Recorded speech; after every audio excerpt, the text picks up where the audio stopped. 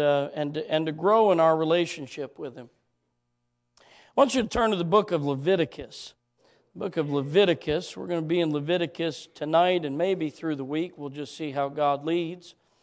But Leviticus is probably one of those books of the Bible. If I was to ask somebody, what is your favorite book of the Bible? Probably nobody in this room would say Leviticus.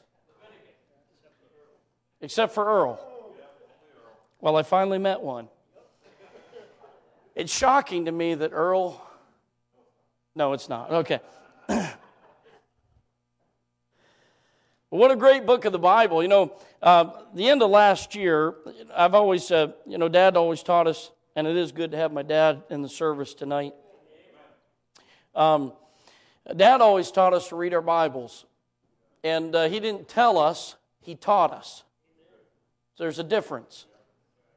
He trained us to read our Bibles. You say, what does that mean? Well, a train is something that you hook on and pull along, right? Train up a child in the way he should go. That means you have to go that way. Amen? Because you can't pull them somewhere you're not going. And Dad trained us to read our Bibles, and Dad, to me, he's one of the most prolific Bible readers I know. He reads his Bible. That is his number one thing to do every day. And I appreciate that example. And so I've always read through my Bible every year, and he reads through it a lot more than once a year. But I read it through once a year. Well, at the end of last year, I just kind of felt like I was in a rut in my Bible reading.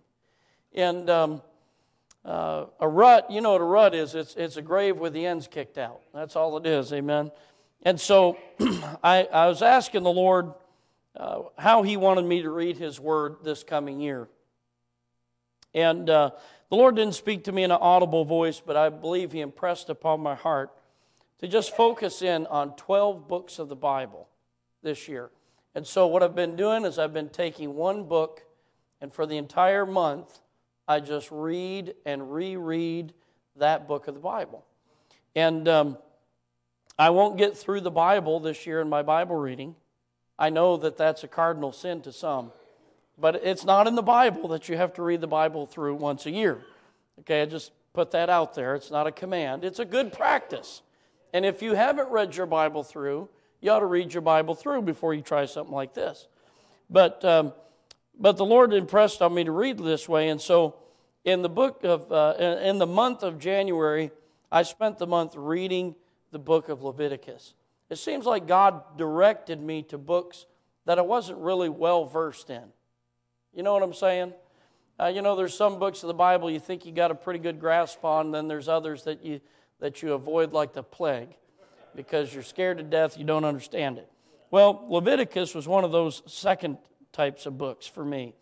And I really thought, Brother Frank, as I read through the book of Leviticus, got ready to start through the book of Leviticus, I thought, by the time January 31st rolls around, I'm going to be so glad to be moving on to the next book. But you know what I found, Brother Troy? I found that when I got to January 31st, I didn't want to stop. I wanted to stay in this book of Leviticus. And I read it through several times. I don't know how many times I read it through. I listened through the book even more times. And I listened to the Word of God. Faith cometh by hearing. And it's good to listen to the Word of God. It's a lot better than talk radio. Amen. It's a lot better than tearing my beer. Amen. Y'all sitting out there like, I don't know what he's talking about. You know exactly what I'm talking about. It's a lot better than all that stuff you listen to on a regular basis. A lot better than CNN. Amen. And Fox News. Throw them all in there. The Bible's better than anything else you can listen to. And so I listen to the Word of God a lot. I like the Word of God to just cleanse me and just cleanse my mind and cleanse my heart. And sometime back I heard a preacher talking about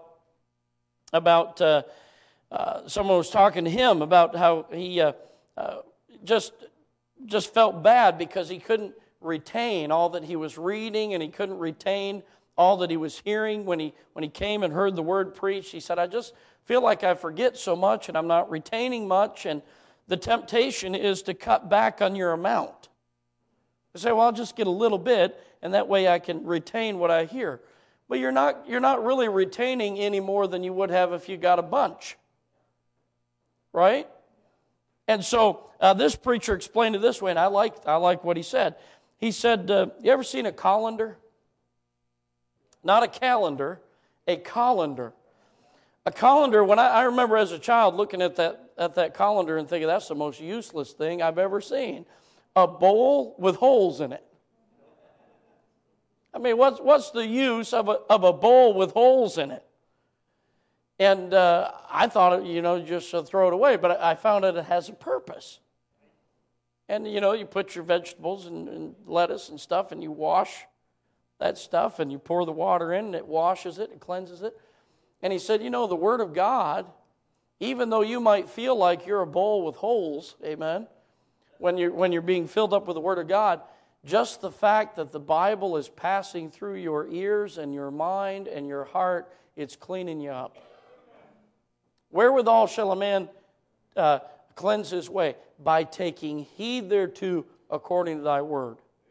If you're not reading the Bible, listen, you think I'm about to berate you. I'm not berating you, but I'm telling you, you're missing out on so much truth and so much blessing, so much help.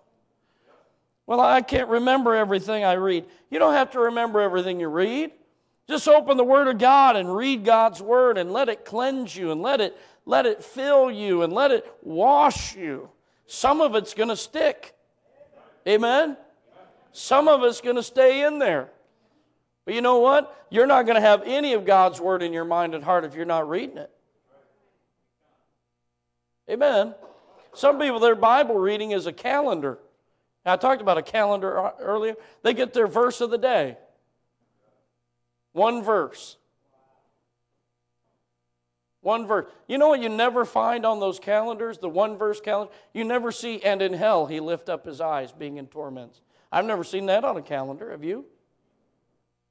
But we need to read that. We need to be reminded of that.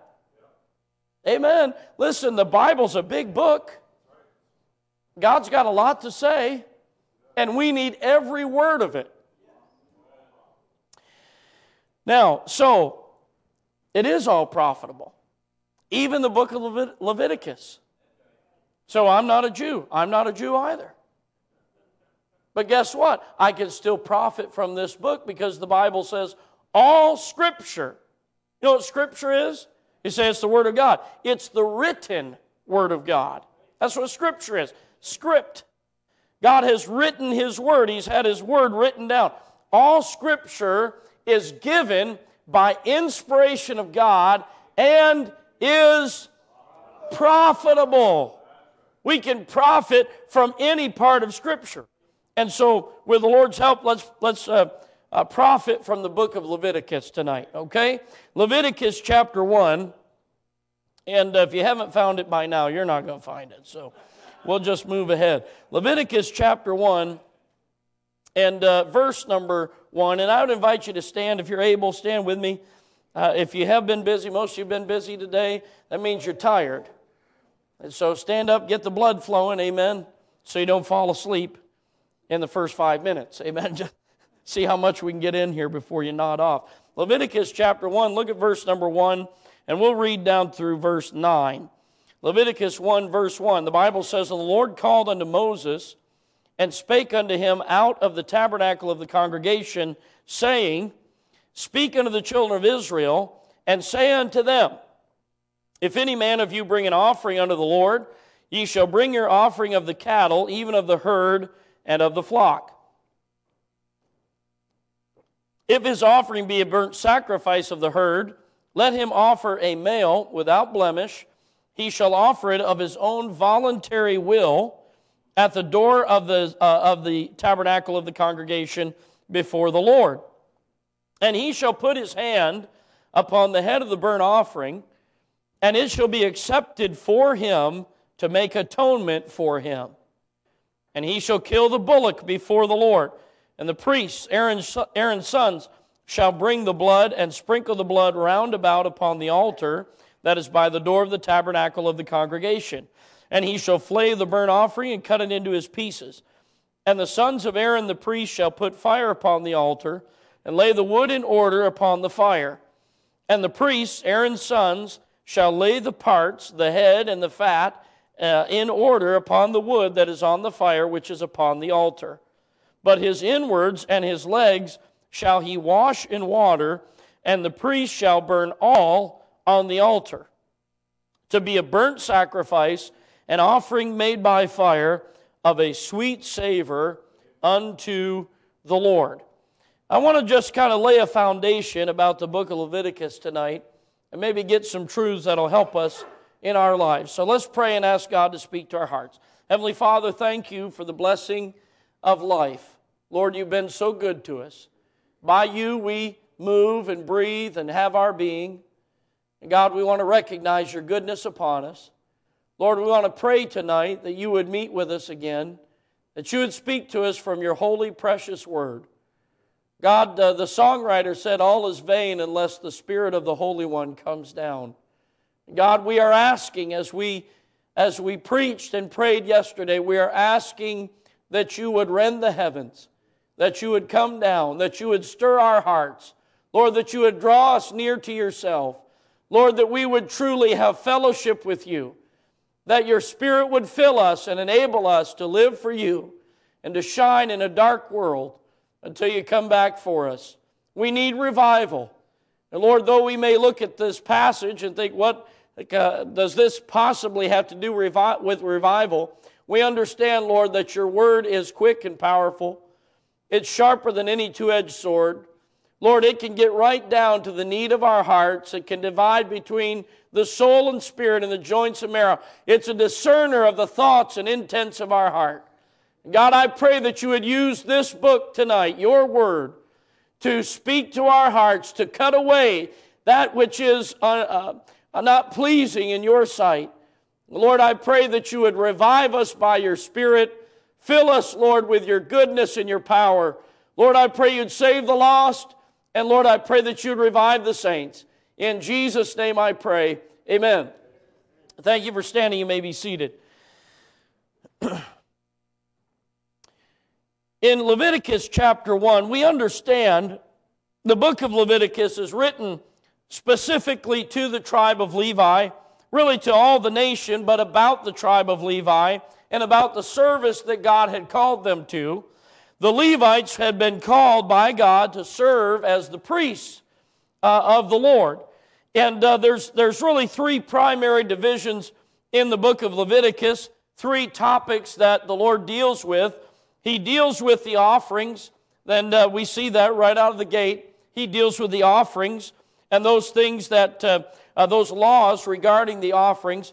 And then he deals with just a myriad of other laws regarding their lives within the land of promise that he was leading them into. And then he deals with the priesthood. And so when you read the book of Leviticus, you have these three components that kind of intertwine throughout the book. And it's God's instructions for the Levites, how the sacrifices were to be brought, what sacrifices were to be offered for different sins and different things regarding their relationship with God. And so God is...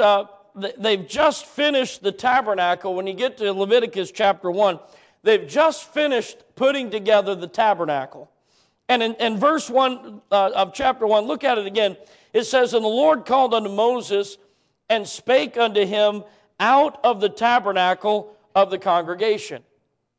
So what this means is that God is inside of the tabernacle and Moses is outside of the tabernacle. So that's how the book of Leviticus begins.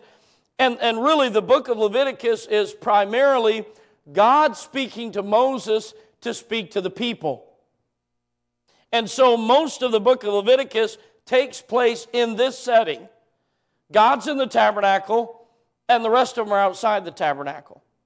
And you say, why is that? Well, if you look at chapter 40 of Exodus, look with me, just right across the page, or maybe it's one page back for you. Exodus chapter 40. When we finish the book of Exodus, we're seeing that the tabernacle is being finished. It's being put together. And if you look at chapter 40 and verse number 16, it said, "Thus did Moses, according to all that the Lord commanded him, so did he." And in chapter 39 of Exodus, verse 42, we get the context of what he's talking about. "According to all that the Lord commanded Moses, so the children of Israel made all the work." The work of what? Well, the work of the tabernacle. Look at chapter 40, verse 1.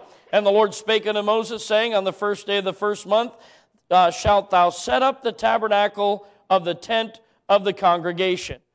And then he goes down through there, giving them all the instructions, where to put the ark, where to put all the pieces, all the furniture, how to set it up, and all of this thing. And so in verse 16, it says that Moses finished it.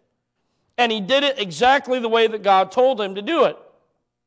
Now, in verse number 33 of chapter 40, look what it says.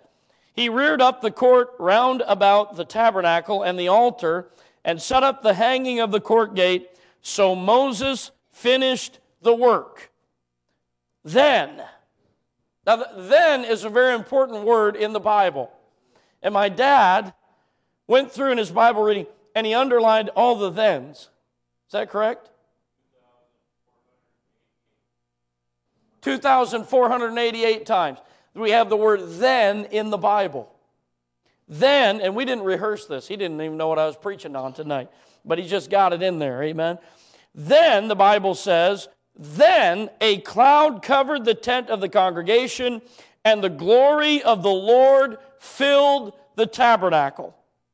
And Moses was not able to enter into the tent of the congregation, because the cloud abode thereon, and the glory of the Lord filled the tabernacle."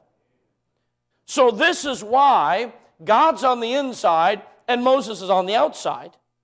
They finished all the work. God gave them the instructions. They finished it all together. And when they finished it, then God filled it. Just as he had promised that he would do, if they would follow his directions, he would fill that tabernacle with his presence. Now, why the tabernacle? And why, listen, the tabernacle, the purpose of the tabernacle is so that God could dwell with men. Because it is the chief goal of God to fellowship with us. People say, why did God create man? And some will say, well, he created them so he could save them. Well, I'm glad he saves us, amen? But that's not why he created us. Well, he created us so he could show his power. And thank God, his power is seen even in our frame, amen? And in all creation. But that's not why we were created. He created us, the Bible says, for his pleasure. And you want to see the purpose of what God created us for, as I said yesterday, look in the Garden of Eden. He created Adam and Eve to walk with him and to fellowship with him, to hear his voice and to spend time together. And so God created us for that, but because of our sin, our iniquities, the Bible says, have separated us between us and our God. And sin has brought a separation, and because of that, God has had to find another way to fellowship with man. For the children of Israel, the whole purpose of the tabernacle was so that God could dwell among them. The purpose of the offerings, the purpose of the priesthood, the purpose of the laws is so that God could dwell among them. Now, why couldn't he just dwell among them the way they are? Because they are unholy. The holiness of God is the central theme throughout the book of Leviticus. It's mentioned well over 80 times, the word holy. And 5 times in the book of Leviticus, God tells us, be ye holy, or tells them, in the Israelites, he tells them, be ye holy, for I am holy. 5 times. Starting in chapter 11, we'll probably look at it a little bit later in the week. But this is, you say, well, that was for them. Well, if you go to the book of Peter, the epistles of Peter, he repeats that to us as believers. Be ye holy, for I am holy. Can I stop and say this? God still expects His people to live holy. Holiness is not outdated. Holiness was not done away by the cross. Not at all. As a matter of fact, the cross of Calvary gives us the ability to live a holy life. You know what the law did? The law said, here's the standard. And mankind tried to reach that standard, and they came short. For all have sinned and come short of the glory of God. God gave that law to show man just how unholy he is. And so don't think that because we're in the age of grace that God doesn't think holiness is important. As a matter of fact, listen, that's why Christ died on the cross, to make us holy. Because God, as a holy God, cannot dwell with unholy man. We see that here. God's inside, everybody else is outside. Why? He's holy and they're not. Now watch what takes place here. If you look at this, I want you to consider some things here, and really it's going to give us an idea about this book of Leviticus and the purpose of this book of Leviticus. God's on the inside, and everyone else is on the outside. Now I want you to think about this. Even Moses is on the outside.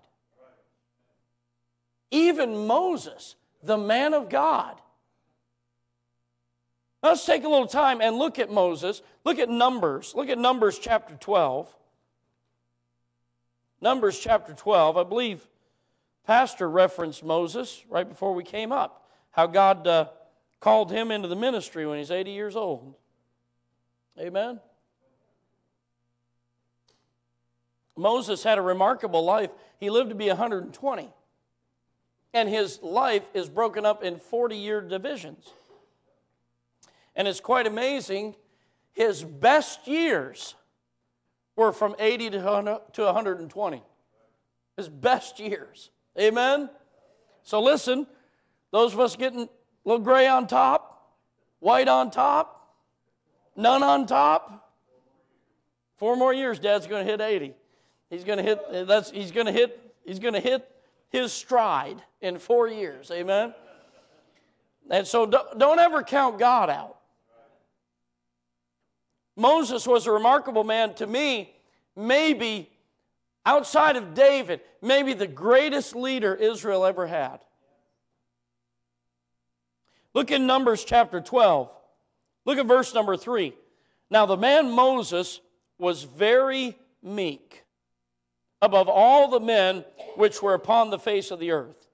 Now I've heard meekness described as power under control. That's a good description of meekness. Listen, Moses had a lot of power, and he had a lot of power with God, and many times he could have promoted himself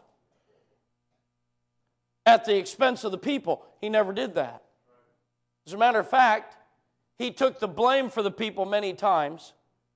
He was meek. He was a good man. And yet God said, you can't come in here with me. Look at Exodus 33. Look at Exodus chapter 33. And look at verse number 11. Look at verse 11. Exodus 33, verse 11. And the Lord spake unto Moses face to face, as a man speaketh unto his friend. Wow. You want to talk about someone who knew God? Moses knew God. God spoke to him face to face as a man speaketh with his friend. And yet, listen, this is before he gets in, before the whole tabernacle scenario. before the tabernacle's finished. Moses is already that close to God, and yet Moses still is not allowed in the tabernacle. You know why? Because it doesn't matter how good you are in comparison to other people. You're still not good enough to fellowship with God.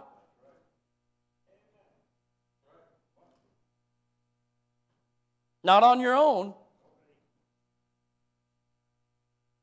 Now listen. We've got Moses, we've got the people obeying. We mentioned and read the verses there in Exodus where they did everything exactly with the tabernacle, exactly the way that God said to do it. And yet they're still not allowed in. We've got them, look back in chapter 40 of Exodus again, and watch what takes place before they finish the tabernacle. Look at verse number 31.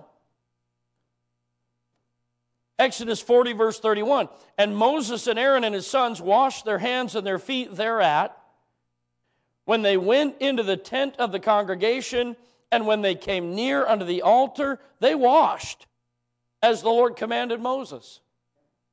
You know what they're doing? They're doing everything the way that the law says to do it. They are trying to cleanse themselves and wash themselves and make themselves presentable unto God, and they're still not acceptable. You know why that is? Because it's not by works of righteousness which we have done, but according to His mercy He saved us. For by grace are you saved through faith, and that not of yourselves. Not of yourselves, it is the gift of God, not of works, lest any man should boast. Nobody's going to be in heaven by their good works.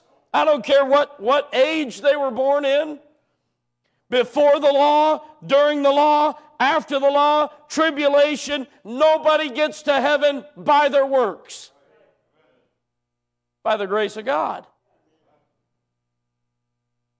Someone has to intervene. Now listen, you say, well, it's the priest. Well, of course, Moses can't go in because he's not the priest, even though Moses was a Levite. But it's got to be the priest. Well, look with me in chapter number 16 of Leviticus. Leviticus chapter 16.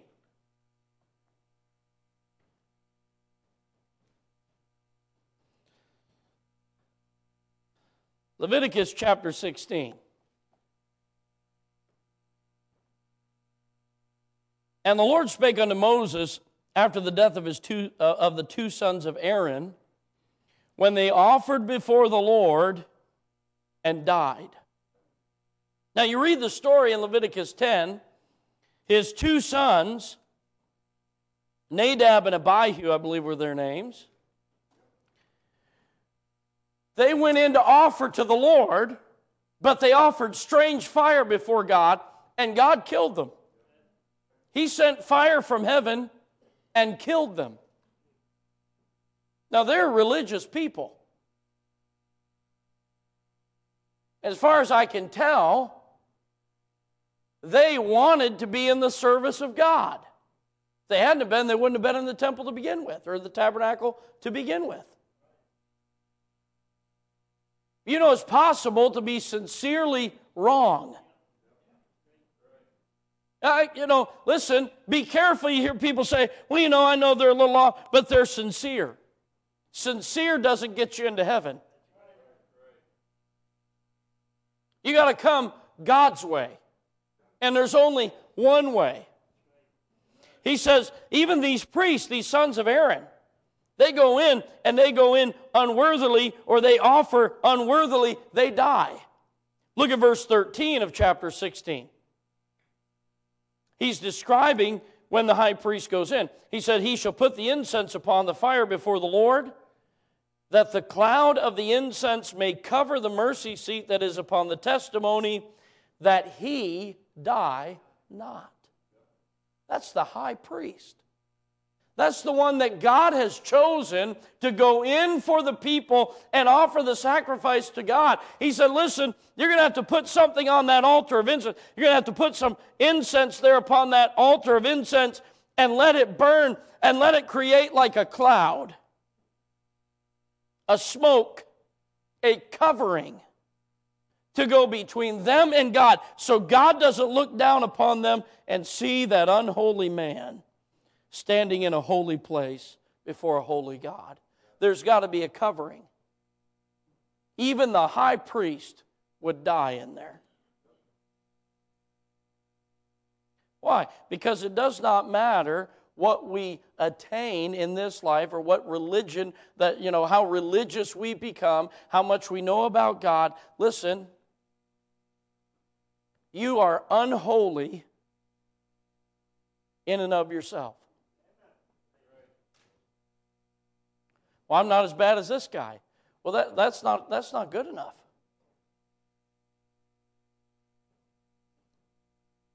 So when they went in, it was God's mercy. We think when God filled that tabernacle and kicked them out, we kind of think it was mean. Why'd he put them out? He put them out to save them, to spare them.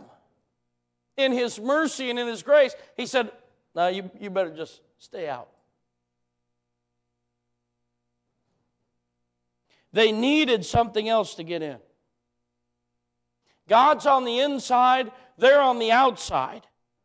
Listen, this is not God's intention. The reason why God gave the tabernacle is so that He could dwell with them, so He could fellowship with them. But there's a problem. He's holy, they're unholy. He's on the inside, they're on the outside. So what does it take to get in? Well, we're in chapter 16, and we see this cloud that covers them. But I want to look back in verse number 11. Aaron shall bring the bullock for the sin offering, which is for himself, and shall make an atonement for himself and for his house, and shall kill the bullock of the sin offering, which is for himself, and he shall take a censer full of burning coals of fire from off the altar before the Lord, and his hands full of sweet incense beaten small, and bring it within the veil. Then we read verse 13. He's got to put the incense on the fire, create that cloud of incense to cover him. Look at verse 14. And he shall take of the blood of the bullock and sprinkle it with his finger upon the mercy seat eastward. And before the mercy seat shall he sprinkle of the blood with his finger 7 times. Then shall he kill the goat of the sin offering that is for the people, and bring his blood within the veil, and do with that blood as he did with the blood of the bullock, and sprinkle it upon the mercy seat and before the mercy seat. And he shall make an atonement for the holy place because of the uncleanness of the children of Israel, and because of their transgressions in all their sins. And so shall he do for the tabernacle of the congregation that remaineth among them in the midst of their uncleanness. And there shall be no man in the tabernacle of the congregation when he goeth in to make an atonement in the holy place, until he come out and have made an atonement for himself and for his household and for all the congregation of Israel. This is what is known as the Day of Atonement. The Day of Atonement is when their sins would be covered, would be paid for, so that God would not destroy them. And when he went into that place that was made to fellowship with God in, he could not go in without blood. He had to go in with that blood, and he had to offer that blood, first of all, for himself. Because before he could offer for the people, he had to offer for himself to cover his uncleanness. And then he had to do it for his household. And then he did it for the people. And notice that when the blood of atonement was offered, it was also to cleanse the tabernacle. Did you see that when we were reading it? Why did the tabernacle need to be cleansed? Because man was in there. And everything that man touches is defiled. Unless There's the blood applied to cleanse the sins of the people and cleanse the defilement of the temple. That blood makes it possible for man to meet with God. So we got a bloody religion. Thank God for the blood. Without the blood, there is no remission of sins. Now, when he goes in there with that blood, something changes. In Leviticus chapter 1, verse 1, it says that the Lord spake, he called unto Moses from out of the tabernacle. God's in the tabernacle. Moses is outside of the tabernacle. Look at Numbers chapter 1 with me, if you will. Numbers chapter 1. Go all the way through the book of Leviticus. Numbers chapter 1. Look at verse number 1. And the Lord spake unto Moses in the wilderness of Sinai. What's that next word? In the tabernacle of the congregation. When Leviticus begins, God's on the inside, and Moses and the children of Israel are on the outside. But when the book of Leviticus ends, God's on the inside, and Moses is on the inside. Leviticus shows us the way in. It shows us how to have fellowship with God. And listen, not just in salvation. Salvation is the beginning. There are 5 offerings that are mentioned in the book of Leviticus. And we're going to look at those tomorrow night. But listen, it's not just about salvation. Think about this. They were saved from Egypt before they ever had the tabernacle. Is that right? They were redeemed. So if the tabernacle was just about salvation, why did he even put it there? They're already delivered. They're already redeemed. No, the tabernacle is about fellowship. So many believers, they think, well, I got saved. I'm good to go. I'm set. I'm all set. They like that up here. They like using that phrase. I'm all set. You know what? God didn't save you to take you to heaven. That's just a benefit. He saved you to fellowship with you. He saved you to walk with you. He saved you so that you would know His heart and He could know your heart, so that you could dwell in communion and fellowship and intimacy, closeness to God. You know what came out of Egypt along with the Israelites? The mixed multitude. You know what the mixed multitude spent their time doing? Grumbling, complaining, and wanting to go back to Egypt. And you know what it did? It influenced the rest of them.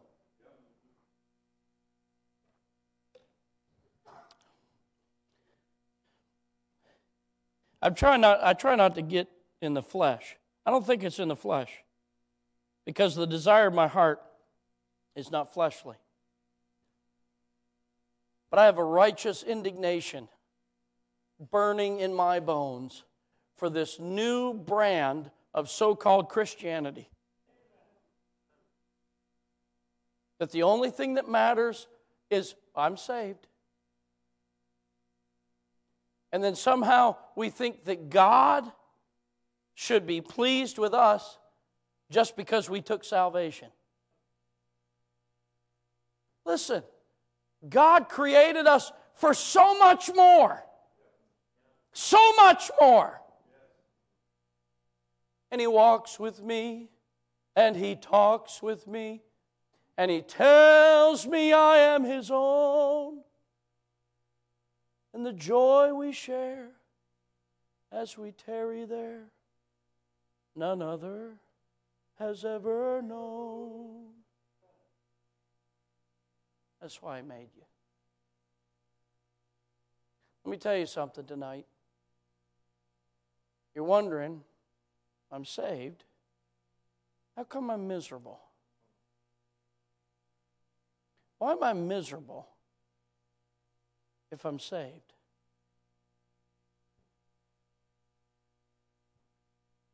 God built us. Is that right? We've been created by Him. That means He put all the pieces of us together.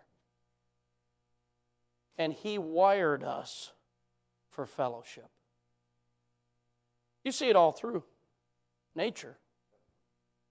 You see it in the animals. You see it in humans. Listen, there's just something in us that wants to be around other people. Now, maybe we only have a small group of people we want to be around. But it's very, very strange and very odd for a person to not want to be around anyone else. Something is broken. God didn't create us for that. And as much as we want to have fellowship with one another, that's not even what God created us for. He created us to have fellowship with Him. And the reason why people are miserable, even though they're saved, is because they are not living for Him. They're living for self. And they think, if I can get this, if I can have that, if I can surround myself with the people I like and the stuff that I like, then I'll be happy. And it never works. They're still miserable. Come on, the group of people that has more than probably any other. You look at the Hollywood actors and actresses and the big money out there in California and the big money. They're all miserable.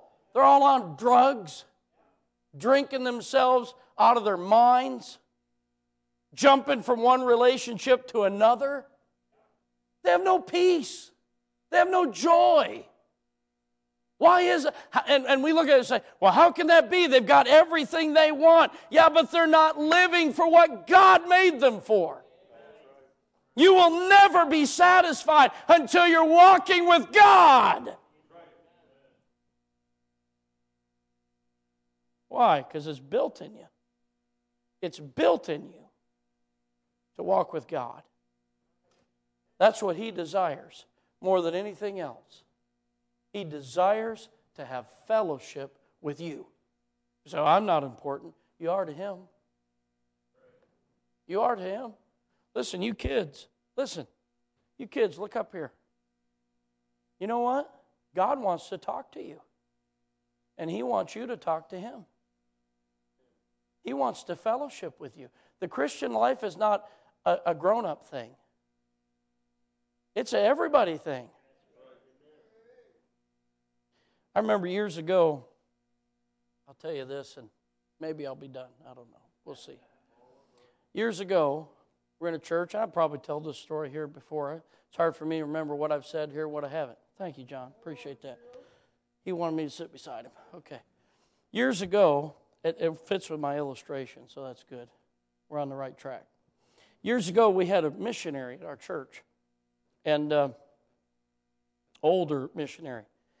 And he had trouble walking. He had to have braces, and he got done preaching.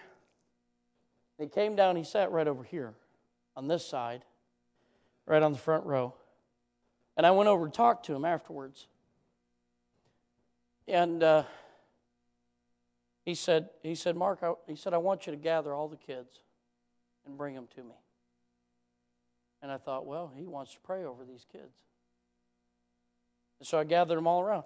They all sat around. They all stood around, all little ones. A bunch of mine were little then. And he sat right over here.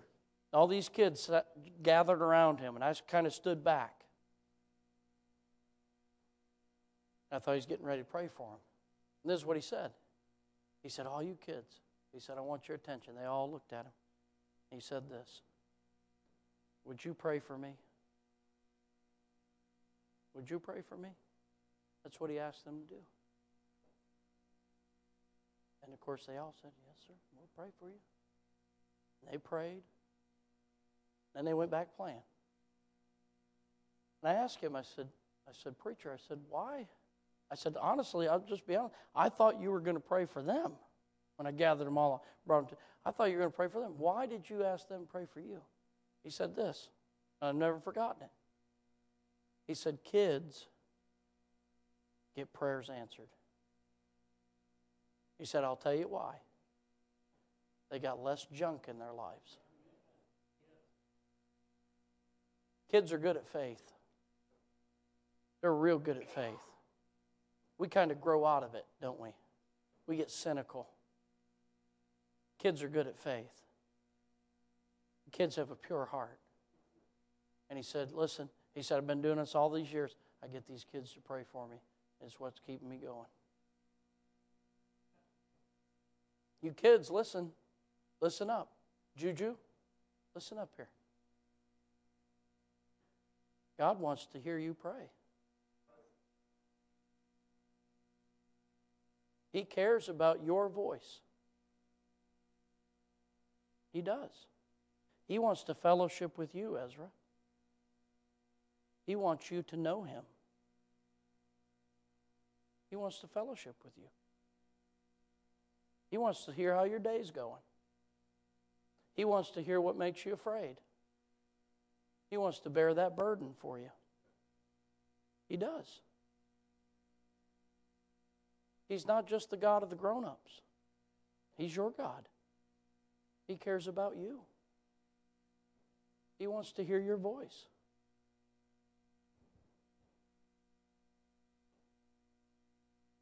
See, we kind of make it about doing stuff. That's what we make it about. Going to church, tithing, singing, preaching, serving. And we get it backwards. We do all that stuff in order to have fellowship with God. And we got it backwards. Our fellowship with God should be the engine that drives our service to God.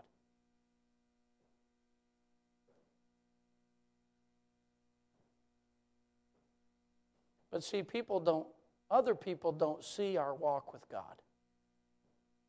And so therefore, it becomes less important. Because at the end of the day, many times, we are more worried about what other people think and see than what God does.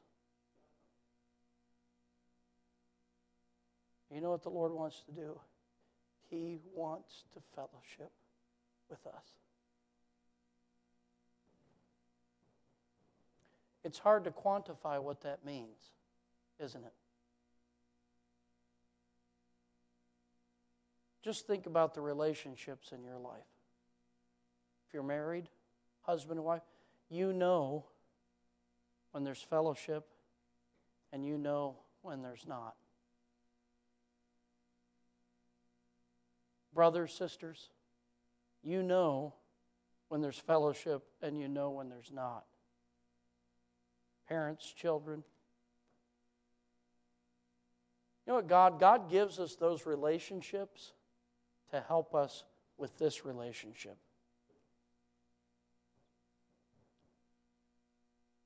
And this relationship will certainly help us with all these relationships.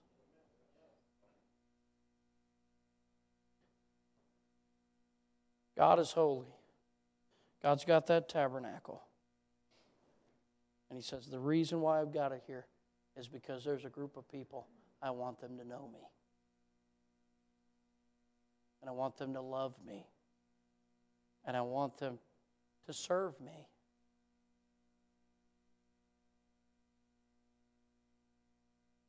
But there's a process.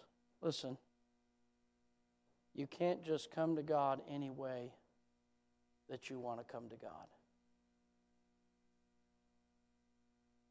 He's not just going to accept anything that you offer.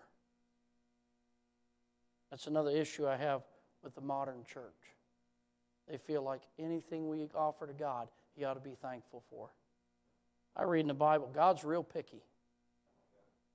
He is. You read through Leviticus, oh man.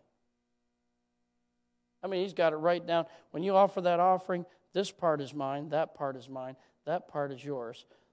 I mean, listen, right down to the nitty-gritty. Amen. We don't come to God any way we want to. We come to Him His way. He made us. He sets the rules. And Jesus said, I am the way, the truth, and life. No man cometh unto the Father but by me. If you're here tonight, you're not saved, you've got to come through Jesus.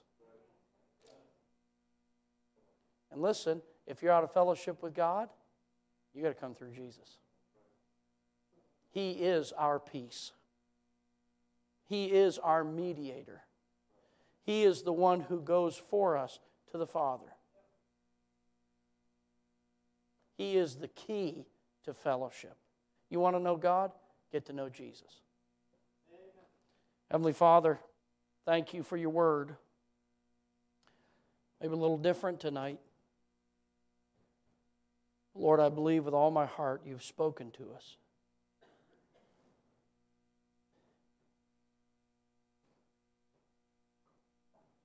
Lord, I'm tired of dead religion.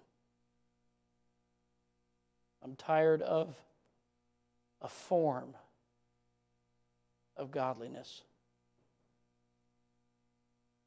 We need the power of godliness. And Lord, we know that only comes through You. There's no shortcuts in the Christian life. There's no shortcuts to fellowship with You. We've got to come Your way. We thank You that Jesus Christ has made a way for us to enter into the Holy of Holies.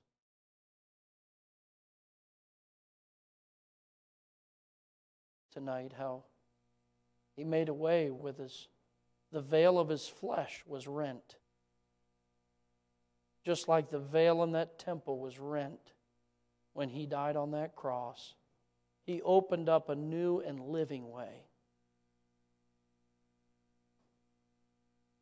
Lord, you desire to speak to us. You desire to comfort us. You desire to strengthen us. You desire to put joy in us.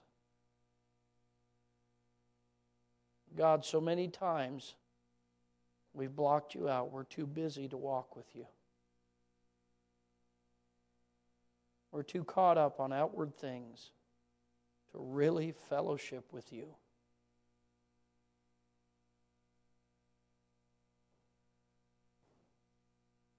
Just as Moses sought for that way in to that place of communion, Lord, I pray that our desire would be to get in that holy place with You, to really hear Your voice, to know Your heart. The sweet psalmist of Israel, David, certainly not a flawless man, but You said he was a man after Your own heart.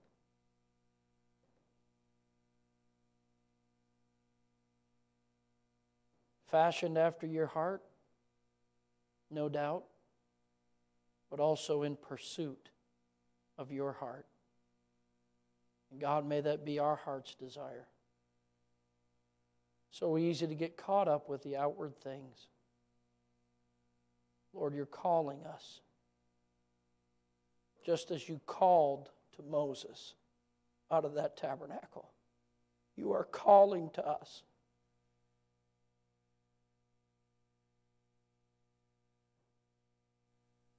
You want us to come to where You are.